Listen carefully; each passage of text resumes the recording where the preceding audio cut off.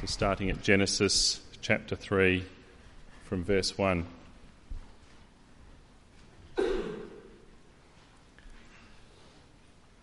Now the serpent was more crafty than any of the wild animals the Lord God had made. He said to the woman, "Did God really say you must not eat from any tree in the garden?" The woman said to the serpent, "We may eat fruit from the trees in the garden, but God did say, you must not eat fruit from the tree that is in the middle of the garden, and you must not touch it, or you will die." "You will not certainly die," the serpent said to the woman, "for God knows that when you eat from it, your eyes will be opened, and you'll be like God, knowing good from evil, good and evil." When the woman saw that the fruit of the tree was good for food and pleasing to the eye, and also desirable for gaining wisdom, she took some and ate it.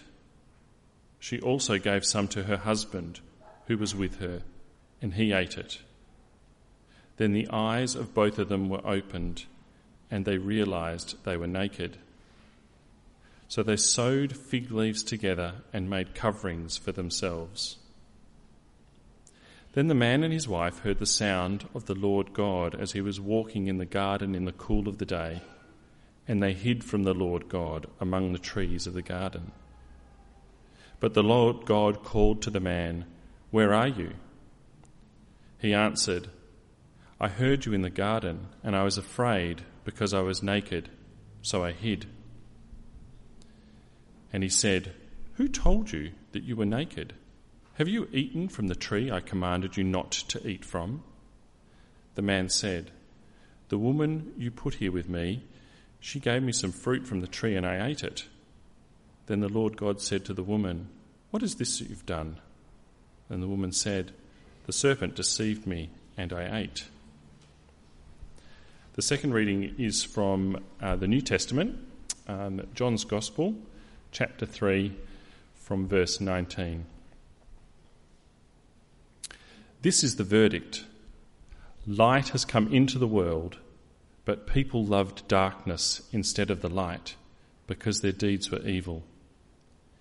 Everyone who does evil hates the light and will not come into the light for fear that their deeds will be exposed.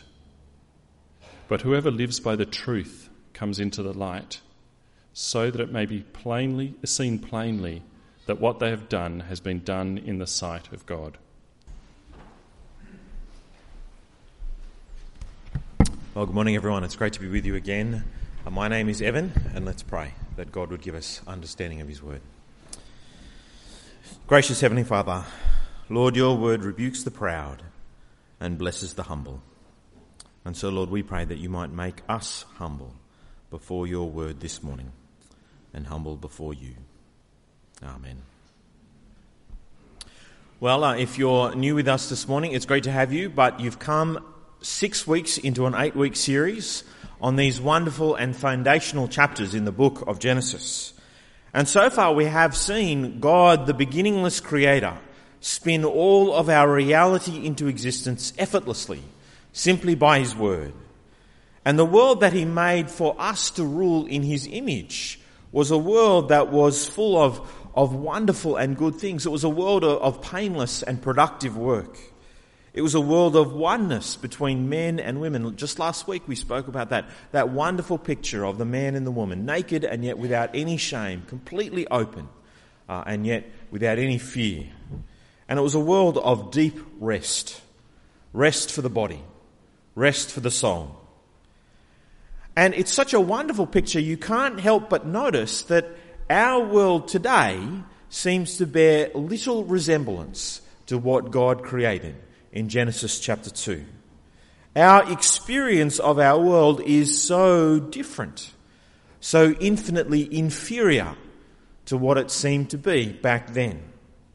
Even the best moments of our lives serve only to remind us of what things could have been like and should be like in our world. Our world feels broken. Our world feels flawed. Our world feels damaged. And so the question is, what happened? What happened between Genesis chapter 2 and now that means that this is the world in which we live? And the answer is Genesis chapter 3 happened. The fall happened, which is just a fancy term for our human rebellion against our Creator God. And the fall affects every part of our world and every part of our lives. From the difficulties that we have in relationships, to the struggles and dissatisfaction that we find with our work, to even the perpetual struggle between good and evil in our world. And it even affects the ultimate human destiny of every single one of us throughout all of history. And today I want us to see one thing. I want us to see that we are to blame. That we are to blame. I want us to see the historical event of the fall of Adam and Eve, but I also want us to see that actually what they did then happens in our own lives. It's repeated day after day after day.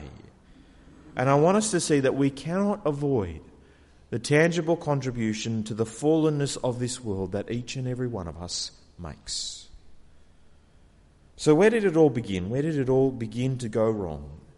And the answer is that it began with words. Just as God created our world through words, so too the fall of humanity began with words. But these words are not like God's words. These words, when sin began, were lies. And so I want to talk to you this morning about the 3 lies of the serpent. Did God really say? God's a spoil sport. Go on. Break free. And the second lie, you will not die. There'll be no consequences. And the third lie of the serpent, you'll be like God. It's your time. You can make the rules now. And then I very quickly want to mention at the end 3 consequences of sin that happened straight away, even before God pronounces his judgment. And it's very helpful if you have your Bibles open to Genesis chapter 3. So the first lie of the serpent then in verse 1. Come with me there now, would you, to verse 1 of chapter 3. Now the serpent was more crafty than any of the wild animals the Lord God had made. He said to the woman, did God really say, you must not eat from any tree in the garden? Now what a silly way to begin.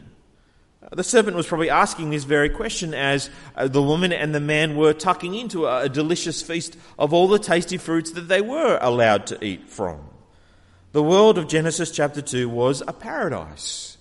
There was perfect provision spiritually with the tree of life. There was perfect provision physically with all the other plants, all the other trees in the garden. And there was perfect provision morally with the tree of the knowledge of good and evil, representing God's right order and rule, right at the very centre of the garden. And so there was tremendous freedom for the man and the woman in this paradise that God had made for them, within the kindness of his rule.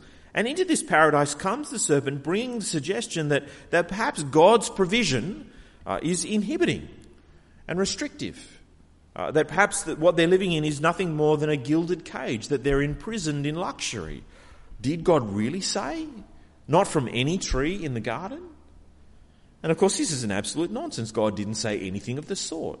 If you've got your Bibles there open, flick just back one page to Genesis chapter 2, verses 16 and 17. There God gives them the command. There God said, you are free to eat from any tree in the garden, but you must not eat from the tree of the knowledge of good and evil, for when you eat from it, you will certainly die. There was only one tree that was forbidden to them. Everything else was generously given to them. What the serpent says is a nonsense. But it's also a nonsense because it's the most basic truth that you cannot have freedom without order. You cannot have freedom without order. Order without freedom is a manacle.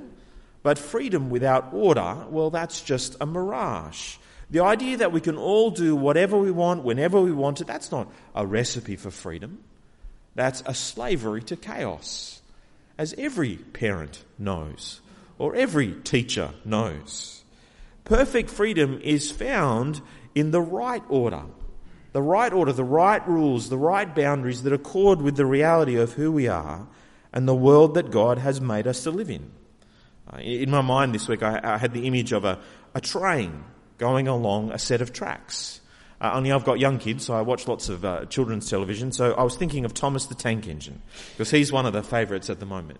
And pretty much every episode of Thomas the Tank Engine is kind of Thomas doing his thing, and then someone kind of comes along and whispers in his ear to do something that he knows he ought not to do, and then he does it anyway. And this week I could almost imagine Thomas the Tank Engine happily puffing down the tracks, and then alongside him pulls up Edmund, probably Edmund. I get a bad vibe about him. And he speaks to Thomas as he's chugging along, and he says, look at the fields.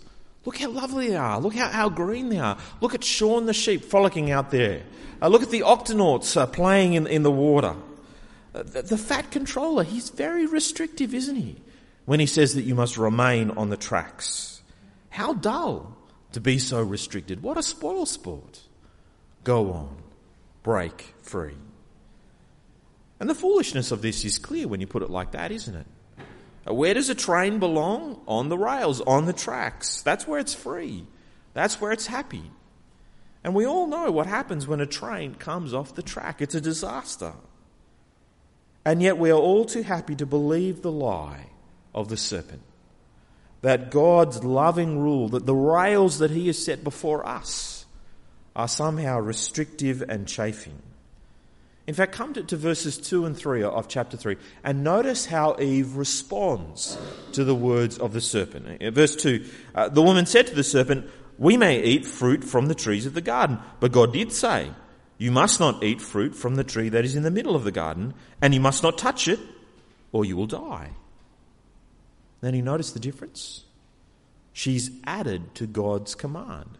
God didn't say they couldn't touch it. Eve added that in. She's made the rule of God, she's made the word of God out to be more restrictive and more limiting than it actually is. It sounds like she's confidently rebuking the serpent's lies, but actually inwardly she's already internalized what the serpent is suggesting. She's already begun to believe the lie.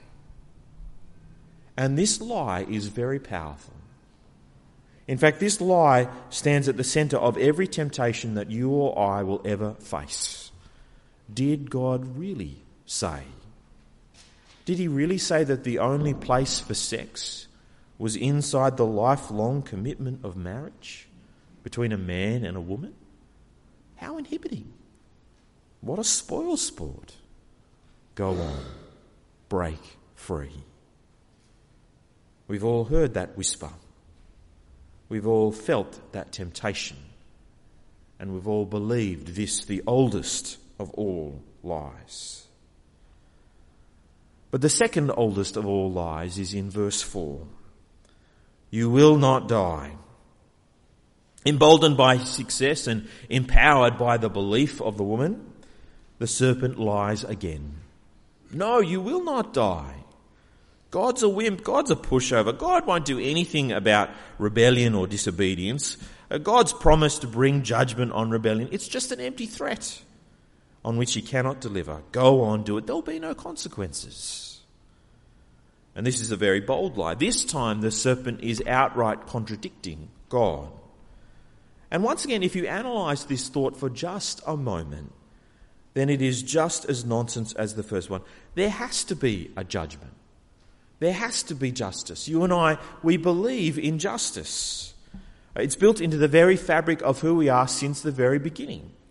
And if you doubt that within each one of us there is a sense of right and wrong and a sense of justice, then let me invite you to conduct an experiment. Let me invite you to come to my house with just one piece of chocolate for my 3 children. And then you will hear the outrage, then you will hear the cry of pain and of the injustice of our world as I take the piece of chocolate and eat it myself and leave them with nothing. We all know that we have this sense of justice in us. We feel it as we watch the news. We know it as we shout at the referee. Every time we say, that's not fair, we know, we express that sense of justice that's in each and every one of us. And God put it there. And God would not be God if he could ignore that need for justice. And so the serpent whispers to us all, go on, even if he catches you, there'll be no consequences. Such a powerful lie again. And yet it is believed and it is taught by so many. C.H. Dodd is a prominent and influential theologian. He was professor of theology at Cambridge University. And if you're going to be a professor of theology, that's certainly the place to do it. He's the author of over 31 books. And he put forward the idea that there is no personal expression of God's anger at our rebellion. It's just cause and effect. That bad things happen when we do silly things, but actually there's no judgment and there's no sin. You will not die. Or more recently, Rob Bell, who's a prominent leader in the emerging church. In fact, his Numa DVDs line Christian bookshops to this day. And in his book, Love Wins, he says that God's judgment is really just an intense experience of correction, that there is no personal or eternal hostility towards our rebellion. Go on. Do it. Even if he catches you, there'll be no consequences. It's the second oldest lie in the book, but give it a new coat of paint, put some music underneath it, and we will fall for it, hook, line and sinker. And I mustn't blame them. Their ideas are only popular because they write what people want to hear, what people want to believe. Because there is one person I've noticed in this world who does not cry out for justice. And that is the guilty person. The person who knows that they have done the wrong thing. The guilty person grows strangely silent when it comes to calling out for God's justice to be done. And so the one who is guilty before God is strangely vulnerable to this terrible lie, aren't they? Because they want, because we want, or we want it to be true. But of course God has to judge. We live in a broken world because God does judge and God does act. He will not let our rebellion go unchecked or unpunished. And we will see that next week very clearly. We will see Adam and Eve exiled from the garden, cut off from the tree of life, cut off from God, out of God's place and facing an eternity without him. The second lie, you will not die. And yet it's as powerful now as it was then. The third oldest lie is in verse 5, and in some ways it's the climax of the three. Verse 5, you will not certainly die, the serpent said to the woman, for God knows that when you eat from it, your eyes will be opened, and you will be like God, knowing good and evil. God said you would die when you ate the fruit. But not only will you not die, actually you'll be enlightened. You'll gain knowledge. You'll become like God. You'll even become God, knowing good and evil. You won't need God anymore. He won't need to be part of your life. You can decide for yourself what is right and what is wrong. And this is the secular enlightenment dream. This is the atheist's dream. A world without God. A world where we don't need God to tell us right from wrong, good from evil. A world where we can determine it for ourselves, where we can break free from God because we've come of age. We're very advanced now. We're very sophisticated technologically and scientifically. And so certainly we are in all the other areas of our life as well, aren't we? We've made great progress. The new is always better than the old. This idea of God and his inhibiting rules, they're so restrictive, so primitive. We are the gods now. And what the empires of atheism in the 20th century tried to do, the secularist empires of the 21st century are rapidly achieving. Now we know good from evil, they say. Let's relegate religion to the private sphere. Let's get anyone with a religious conviction out of public office. We can determine what's right and wrong now. We can define marriage. We can define gender. We've come of age. We've grown up. We don't need God. We're the gods now. Go on. Break free. There'll be no consequences. It's happening in our world. And yet it only happens in our world because it happens in our hearts. To become like God is a fantasy that is difficult to repress and a temptation that's hard to reject. And yet what's so sad about this is that they were made in the very image of God. They were already closer to God than anything else in all of creation. How could breaking God's commands make them more like God? It could only make them less. And they even already knew what was good and what was evil. They already knew that it was good to obey God and that it was evil to eat from the tree that they were commanded not to. But they do come to know good and evil in a different way when they eat the fruit. They come to experience it for themselves. It's like the difference between a doctor and a patient. A doctor knows a disease by seeing it, by studying it, by understanding it, but actually a patient knows it by suffering it, by living it, by enduring it. One knows intellectually, the other knows by experience. The man and the woman, they already knew good and evil like a doctor knows a disease, but now they are the patients. Now they will experience what it means to be evil. 3 great lies in this chapter. The 3 great lies that stand behind every temptation that has ever come to any person. And every temptation that we ever follow it will follow this course almost exactly. It will involve one or often all of these lies. God is a spoil sport. Go on. Break free. There'll be no consequences. You don't need God. You can make the rules. And they're all whispered to us in different ways and at different times. And our world now is a broken world because of these 3 lies. Lies that Adam and Eve believed, and so they ate what God commanded them not to do. And yet, are we to somehow blame them for this? Are we to blame Adam and Eve? It's all their fault, as if we take no responsibility for our actions? Because we fall prey to these lies as well. Hourly, weekly, monthly, yearly, we fall prey to the same lies of the serpent. And so all of us show that had we been Adam or Eve, had we been the ones back there in the garden, we would have done exactly the same thing that they did. But I don't want to stop here. I very quickly want to show us some of the consequences of believing these lies. Some of the consequences that happen straight away, even before God's judgment. First of all, there's confusion. Have a look at verse 6. When the woman saw that the fruit of the tree was good for food and pleasing to the eye and also desirable for gaining wisdom, she took some and she ate it. She also gave some to her husband who was with her, and he ate it. You'll notice that in the first part of verse 6, the woman has actually become confused. She begins to get things wrong. She sees eating the fruit as something good when actually she knows that it is evil.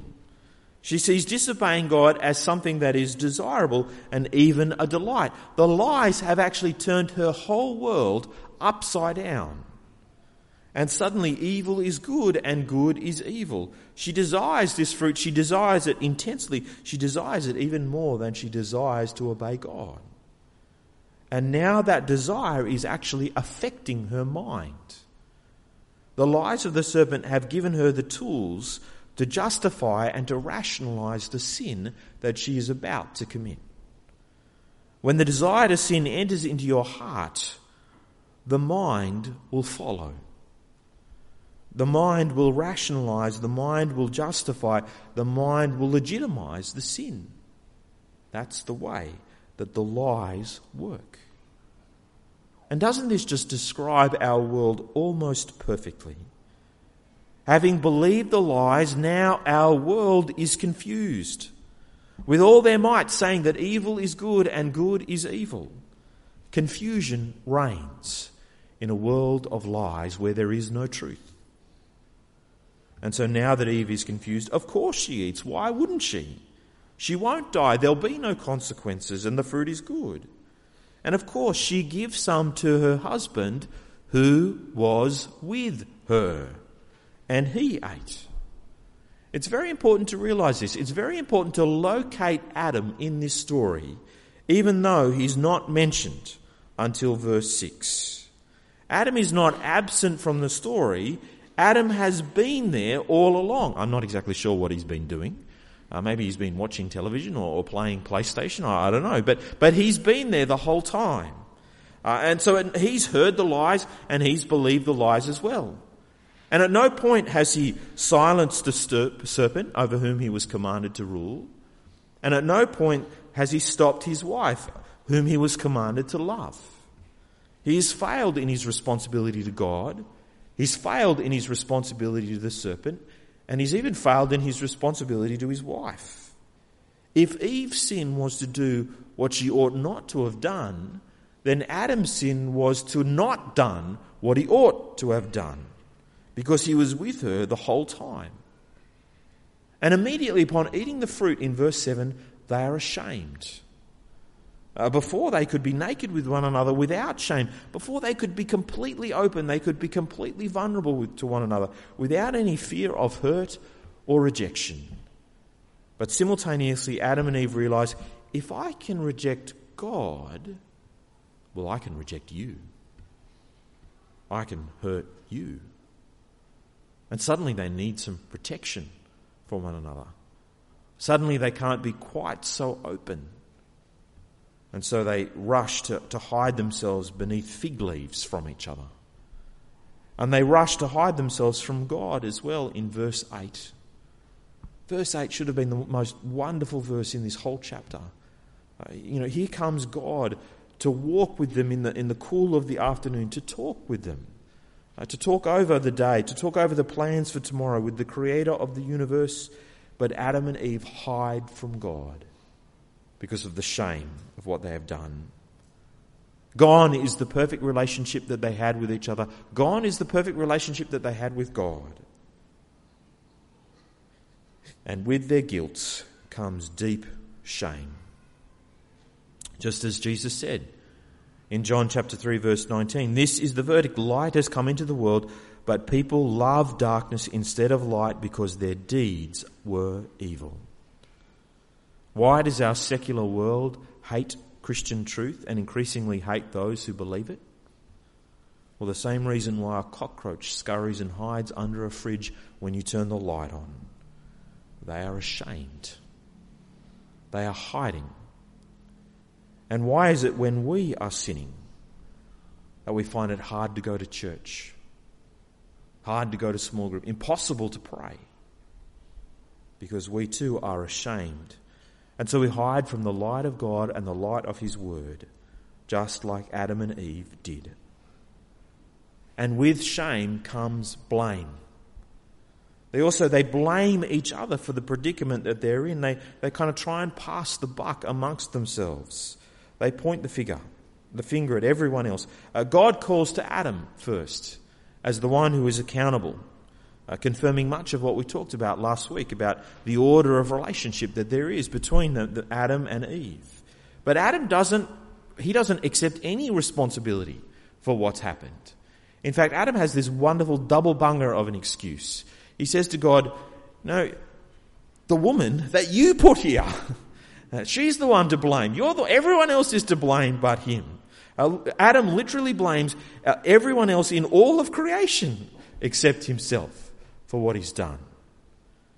It's horrible, really, isn't it? Adam is willing to throw Eve under a bus if it means that he will save his own skin. And he even blames God for making this perfect world and this perfect woman for him. And how often have you heard that excuse? God made me do it. God is to blame. God's fault. He made me this way. The woman, she blames the serpent. She blames the world around her. It's the environment. I didn't have the right sort of education. It's society and its evil influences that are to blame. Maybe it was my parents if she'd had any. And the serpent, well, if you'll pardon the pun, he is silent, for he does not have a leg to stand on. Blame, blame, blame. It's always someone else's fault. It's always someone else. There's always some excuse. God has come to them. He knows what they've done. He is giving them an excuse to confess. He's giving them an opportunity to repent and to take responsibility, but all they can do is blame one another. And so where does this leave us? With a broken world. The beautiful picture of God's creation in Genesis 1 and 2, it's already gone. Even before God judges the man and the woman. Already the order of God's world has been completely undone. God created a world where He ruled and where we ruled the world under Him, with Adam taking responsibility and Eve as the helper. And all creation submitting to us, to our rule and to our work. And yet here now a serpent, an animal, has tempted humanity to rebel. And Eve has not been a helper to Adam. She has led him into sin.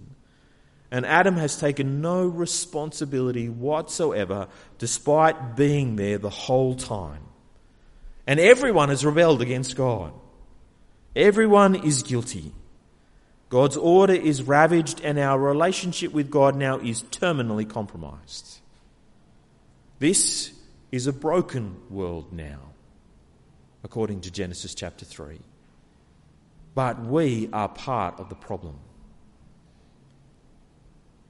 And we cannot fix it whilst we are part of the problem. And if you don't realise this, if you don't understand this about our world, that actually we are part of the problem, then you will engage in naively optimistic behaviours, either in the name of Christianity or in the name of ordinary good works. We will think that somehow we can solve all the problems of our world. And that's not to say there isn't good things to be done. There are good things to be done. This is not to say that there isn't a real contribution that we can make to somehow helping some things that are going wrong in the world. But if you think that somehow we can recreate what God gave us at the very beginning through our own effort and skill and ability, then you are sadly mistaken, because we are part of the problem and we cannot fix it. And if we think we can, we'll waste time and energy on a whole host of hopeless causes. We'll plough our talents and our abilities into futile tasks. But if Genesis chapter 3 is right, while the same lies are being whispered, we are part of the problem and not part of the solution. And as much as I want to end here, I can't. As much as I think leaving us for a week to stew in our own juices would do us some good, I won't. Because there is still hope. God has not yet spoken. And next week when He does speak, He will speak a word of judgment. But He will also speak a word of grace and a word of mercy and a word of love. It's a wonderful thing, really. In so many ways, the whole story could have finished right here. Human sin. And we would know what we need to know in order to understand why our world is the way that it is. And yet the Bible, if you haven't noticed, goes for quite some time yet. Because God doesn't let the story end. God, by His grace and mercy, keeps going. And when He does finally bring about the answer, when He does finally tell us of His Son, the Lord Jesus Christ, the answer to the problem of sin, the answer to all of these problems, the answer is not somehow do better, work harder, pull up your socks. It's not a hard word. It's a wonderful word. When Jesus comes, He comes as a teacher to take away our confusion. He comes as a king to win honour and victory, to take away our shame. And He comes as a sacrifice to take away the blame, to take away the guilt, so that we can come to our God and acknowledge our failures and receive what He promises: forgiveness, love, mercy, and a way, a new way, a door opened back to his place where we can be with him forever. Let's pray. Gracious Heavenly Father, this is a hard passage to hear, a hard passage to realise that we too are vulnerable. We too have listened to the lies of the serpent and we have believed them. Lord, we are sorry for those times where we have doubted your goodness and refused to listen to your word. We are sorry for those times where we just assumed that you wouldn't punish, that you're not a God of justice, a God who wants to do what is right. And we are sorry for those times where we've tried to take your place and make the rules ourselves. Lord, we are sorry for we know that we are part of the problem. And yet, Lord, thank you for Jesus, our teacher, our King, the sacrifice to pay for our sin and our rebellion. And we thank you that because of him and what he has done, a door is opened, that any of us who come to him in humility, confessing our sins and trusting in him, can have a place by your side, not just now, but forever.